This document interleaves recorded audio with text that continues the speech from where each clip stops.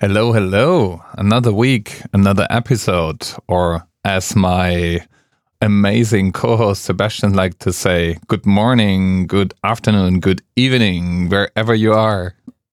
And where are you? Well, I'm is the next question. I'm where I'm always. I'm at home. I'm in my studio. The important question is, where the heck are you today? Well, I am in South Africa, Johannesburg, for work. I think. That's what I'm supposed to do at least. So, yes. So almost the same time zone. It's just 1 hour ahead of Germany. Yeah. Very cool. Have you been here? Yeah, I've been in South Africa a couple of years ago on vacation, and I've been there for business once. Cape Town is really, really nice. So I can highly recommend it to visit. I visited Cape Town 3 years ago. That's the only thing I know actually about South Africa. I did not do any Kruger or Safari Park. Have you? Yeah, I did a little bit of a safari down in Cape Town. Not the Kruger, but a wildlife park all the same, where you can see the big five and travel a little bit around and be impressed by nature and animals. So what's maybe surprising to some actually when I talk about South Africa, it's obvious to me, but it may not be obvious to everyone. South African cities are among the most dangerous in the world. And what's the second thing which is dangerous? Surprising. The second thing that is surprising is that at the top of the list of the most dangerous cities in the world, you have also U.S. cities. If you look at the homicide rate by firearm, you have U.S. cities, South African cities, and a bunch of Latin American cities in Brazil and Central America. And I don't know, I was surprised that people were not aware of that. And I just got a security notice on my email how tourists just yesterday got attacked going from the airport here in Johannesburg just to get to their accommodation. Right? So they just got carjacked on the way. But I don't know if people know that, but it's not a very safe country, at least in the cities. Wonderful. So take good care of you. You have a history of being ripped off your cell phone in foreign countries. Well, that happened once, and I was in Bali, which is not supposed to be the worst country on the planet or the place on the planet. But you missed the point, Doug. This is a perfect transition to safety. That was my attempt. See, I threw a line at you so you could just seize it, and you're just like, okay, be safe. Well, no, that's not the point. I mean, that's the problem is that I don't see any of your subtle cues, and when you give me the look, the move on look, that yes, the wink, the wink, the wink. That's the fight. The 30-second wink, I'm closing my eyes for 30 seconds. Because the motion today is about safety. And now you're doing not it yourself. Oh, gosh. Well, I have to, try to save it somehow. So today we're going to talk about trust and safety, not at all about physical integrity, but the policies that you have on social media to make users safe from a bunch of harassment and porn and what have you. Or maybe it's to make the companies safe, like, Or maybe to make companies safe. Or maybe it's just, and this is the motion we're debating today, it's just a fig leaf for censorship. Fig leaf, for those who are not English native speakers, means it's just a cover for censorship. It's just a fake cover for censorship. So the motion, just to summarize it, is trust and safety policies on social media websites are mainly a fig leaf for censorship. And as usual, we flip the coin, and that means that, Dirk, you will be in favor of that motion. You're going to claim that it is indeed censorship, or mainly censorship, and I will be against that motion. Let's do this. Okay, let's do this. Sebastian goes first and argues against the motion. Every single day in the news. There's literally not a single day in the news if you open the New York Times or the Guardian or Le Monde in France that you don't see some comment, some article about fake news or some child imagery which surfaced on some social media website and was not captured by the company and removed quickly enough. And there's a lot of horrible content out there. I don't know if people realize there's millions, literally millions of videos and images which are uploaded every single day which are extremely harmful, which is either child sexual abuse material or petty scams, or that email from a relative who's stranded abroad and they need a bank transfer to get home safely. This is happening like millions of times every day. And I'm not talking, at least in my little segment, about restricting or banning conservative positions on the political side of things. I'm really focusing on these aspects of protection of the user.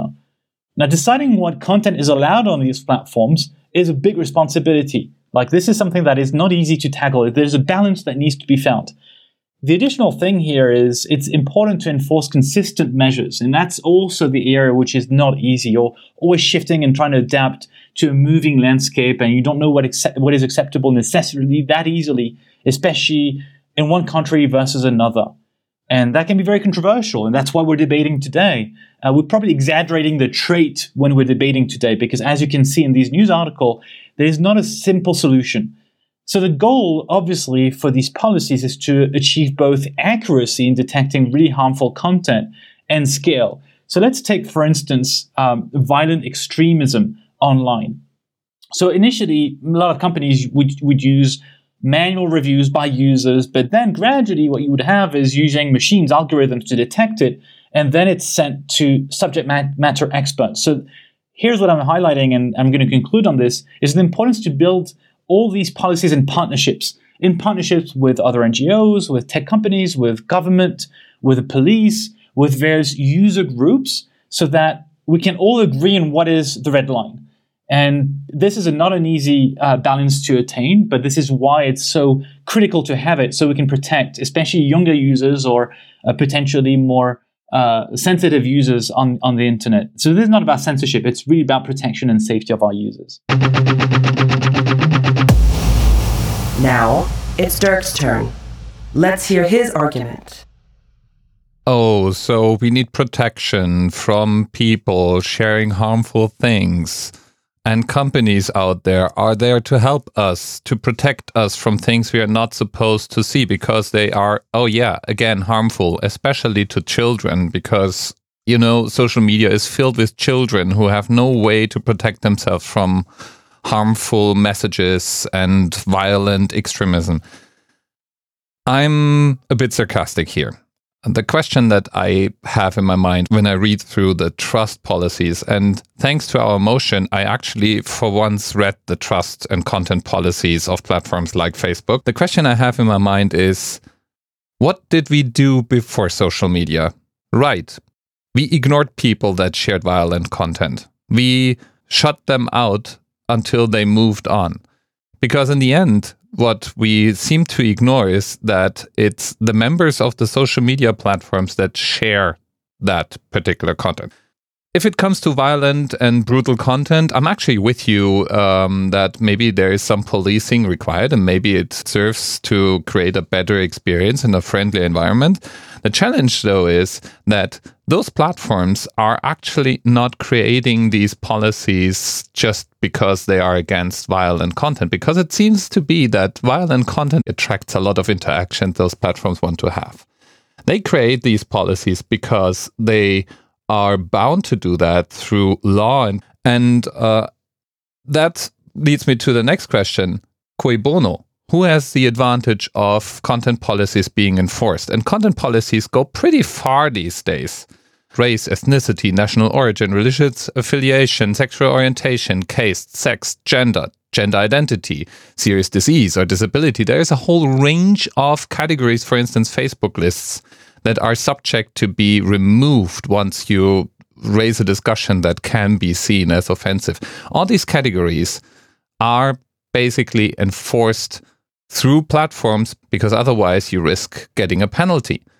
And therefore, you're nothing more than an extension of state censorship. But because you're a company enforcing it, people can claim it's not really state censorship. It's companies serving their communities. I do indeed think it's a fig leaf for censorship in the end. Now it's Sebastian's turn. Let's hear his rebuttal. I'd like to go through some of the points that you raised. First of all, you were sarcastic when mentioning that children had no way to protect themselves, implying that they had ways to protect themselves. I actually think they don't. I actually think they know more than their parents on how to navigate the internet. And that's my second point. The harmful content is exposed to them, is thrown to their faces. Unlike the past, where you would ignore it, as you said, or it would not affect you, would not be, you would not like take a book that could be harmful to you. In this case, you have ads, for instance, on Facebook, which can lead you to, let's say, conspiracy theories or theories which are borderline racist. And one thing leads to another. While I don't mind controversial conspiracy theories in themselves, they can lead you to gradually go to an area which is less of a gray area, but indeed areas which are harmful to you. On YouTube, same thing. You have recommended videos. So if there's no policies in place to remove harmful content, you would have videos and be recommended by an algorithm to go to those harmful videos. You also mentioned that violent content somehow, you didn't say these words exactly, but it attracts users, and it is in the interest of these social media websites to actually have violent content. I don't buy that. I really think that online trolls and online bullies drive people away.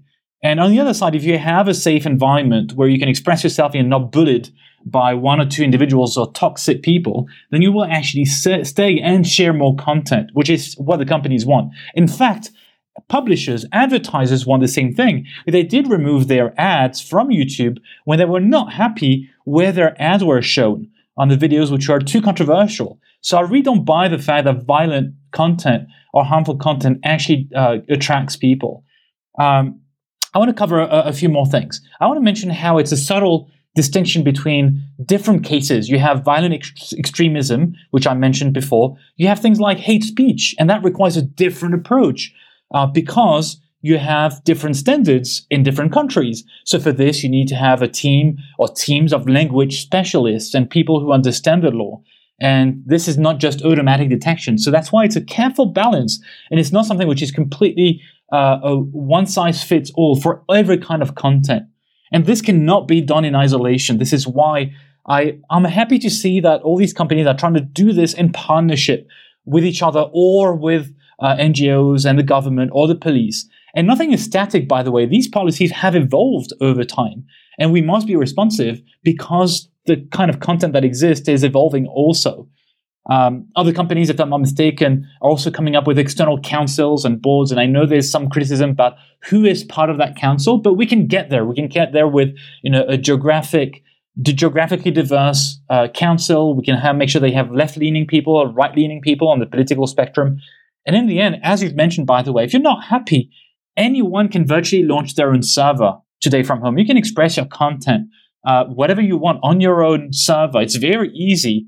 And worst case, these are private companies, right? They do whatever they want. As you mentioned, this is not state censorship, which is, when we talk about censorship, we generally understand this as imposed by the government. For instance, what's happened in China. So I really don't believe that trust and safety policies are a way to disguise censorship on social media websites. Next up, Dirk. I'd like to connect a few dots for you. You mentioned, for instance, hate speech.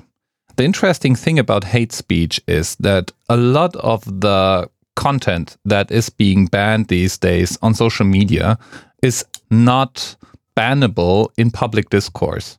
So when it comes to the local laws in different countries, a lot of what's constituted as hate speech, for instance, on Facebook or Twitter, is perfectly legitimate discussion material in public discourse or even in the media, governed by the right to free speech and free opinion forming.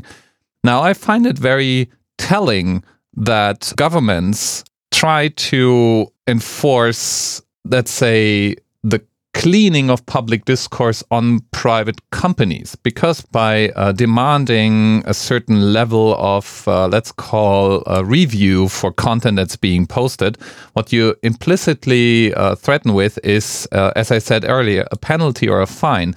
Companies will then overdo it. They will try to avoid the fine and rather err on the side of removing things than on the side of permitting things.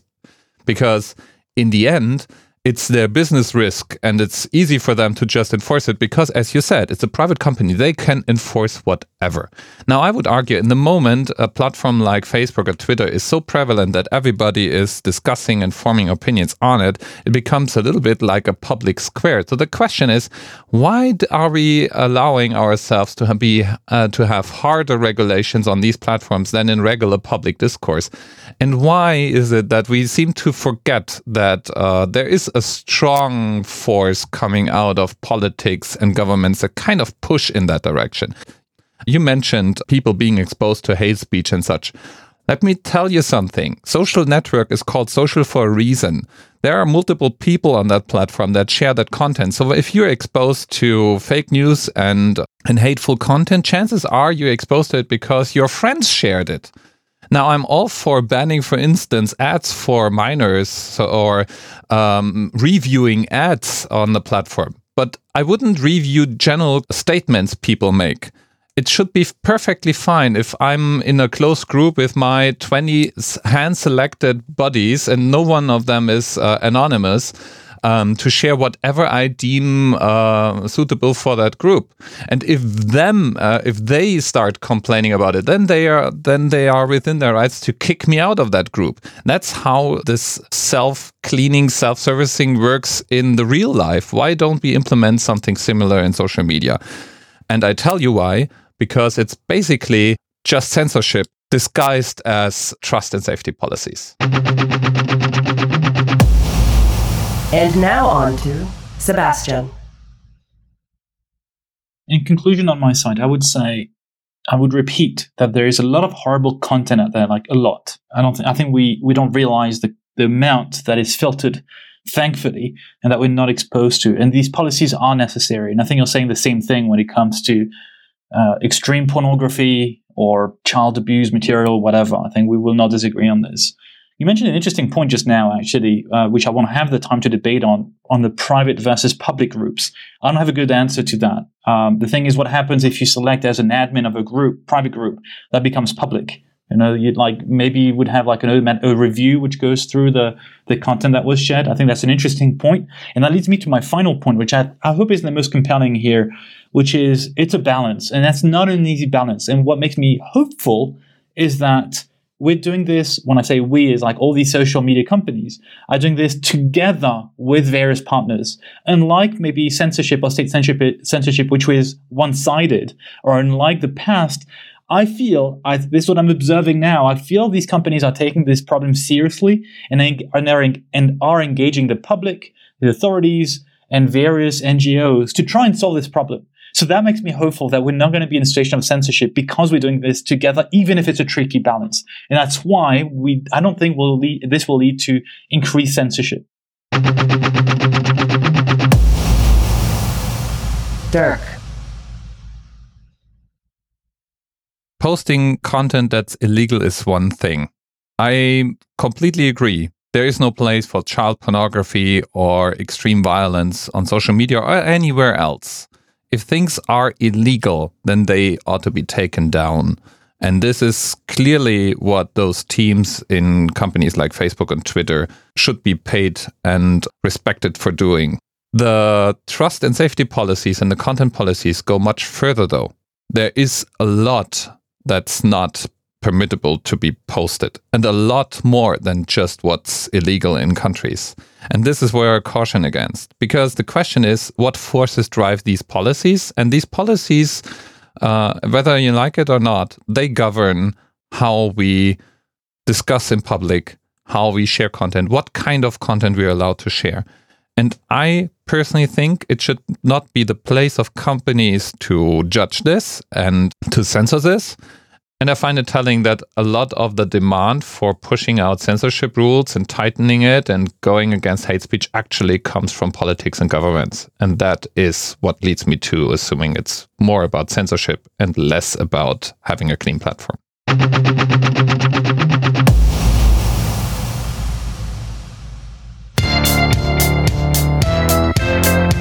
Another debate in the box.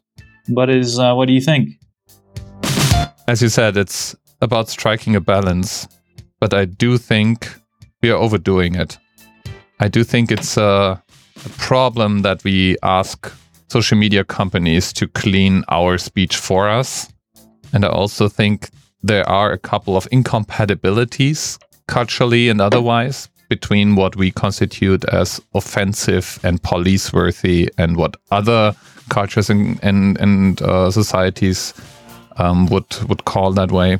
And it's, so I think as a result, we often really see, we build censorship machines these days. The latest iteration of that is the Article 13 that is debated in the EU right now, which basically institutes upload filters for every piece of content that's being posted. Basically installing companies as gatekeepers for content that is being published. And I see all of this with worry, I have to say. I agree with you, and I think this. I'm surprised, and I'm pleasantly surprised for me, at least from the debate perspective. But I'm surprised you did not cover the censorship of political opinions, or the apparent censorship, because we don't know if it's really happening. But this is actually on my side what worries me most.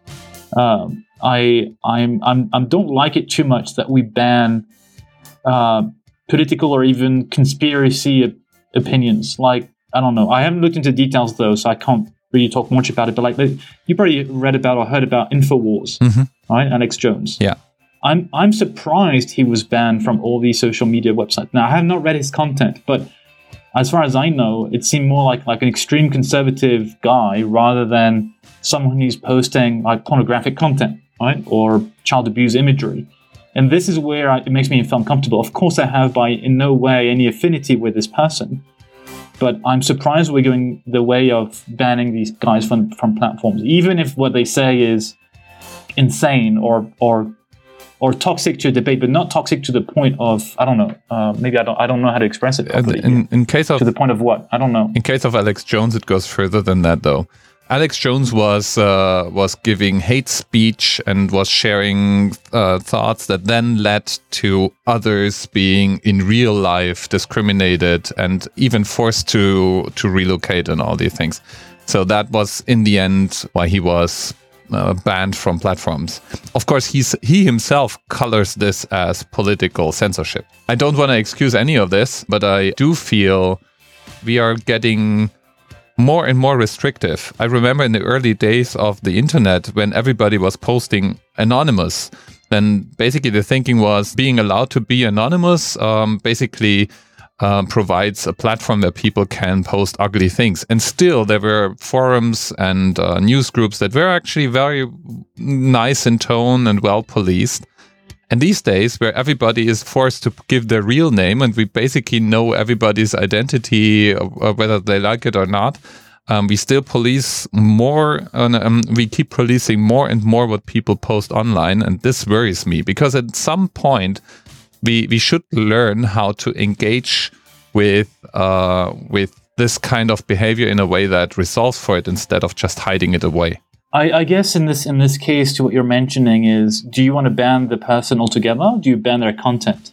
You know, if they instigate violence or they try to get people to react and harass others, then do you ban the person altogether? Or do you ban that content? Right? I do have a problem when you like altogether shut down someone.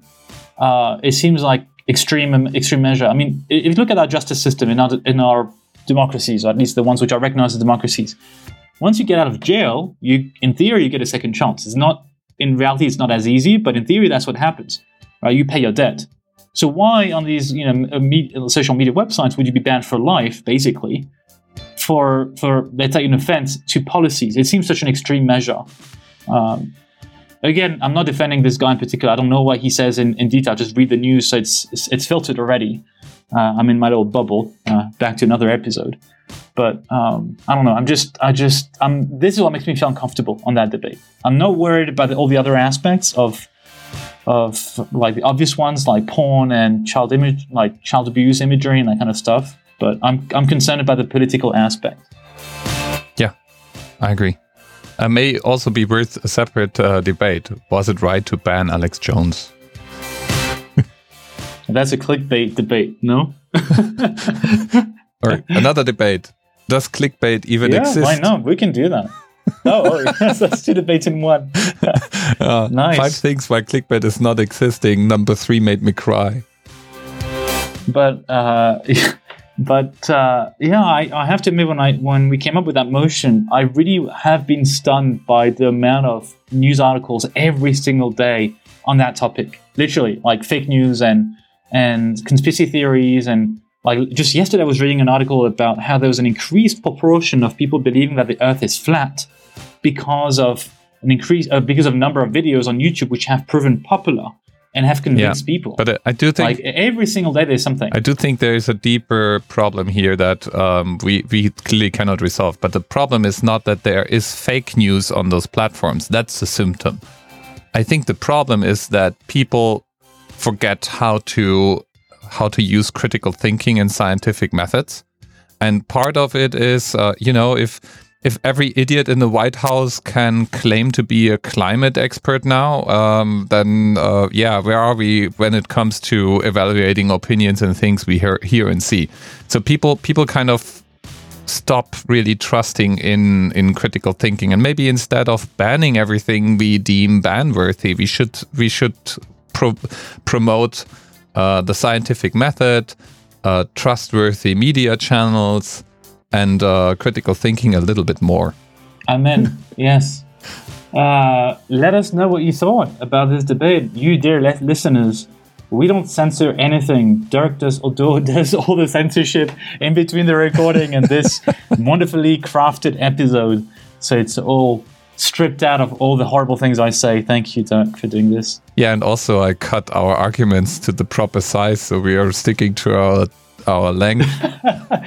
To our 2, 3, and 1 minute each. Yes. Yeah. Sometimes.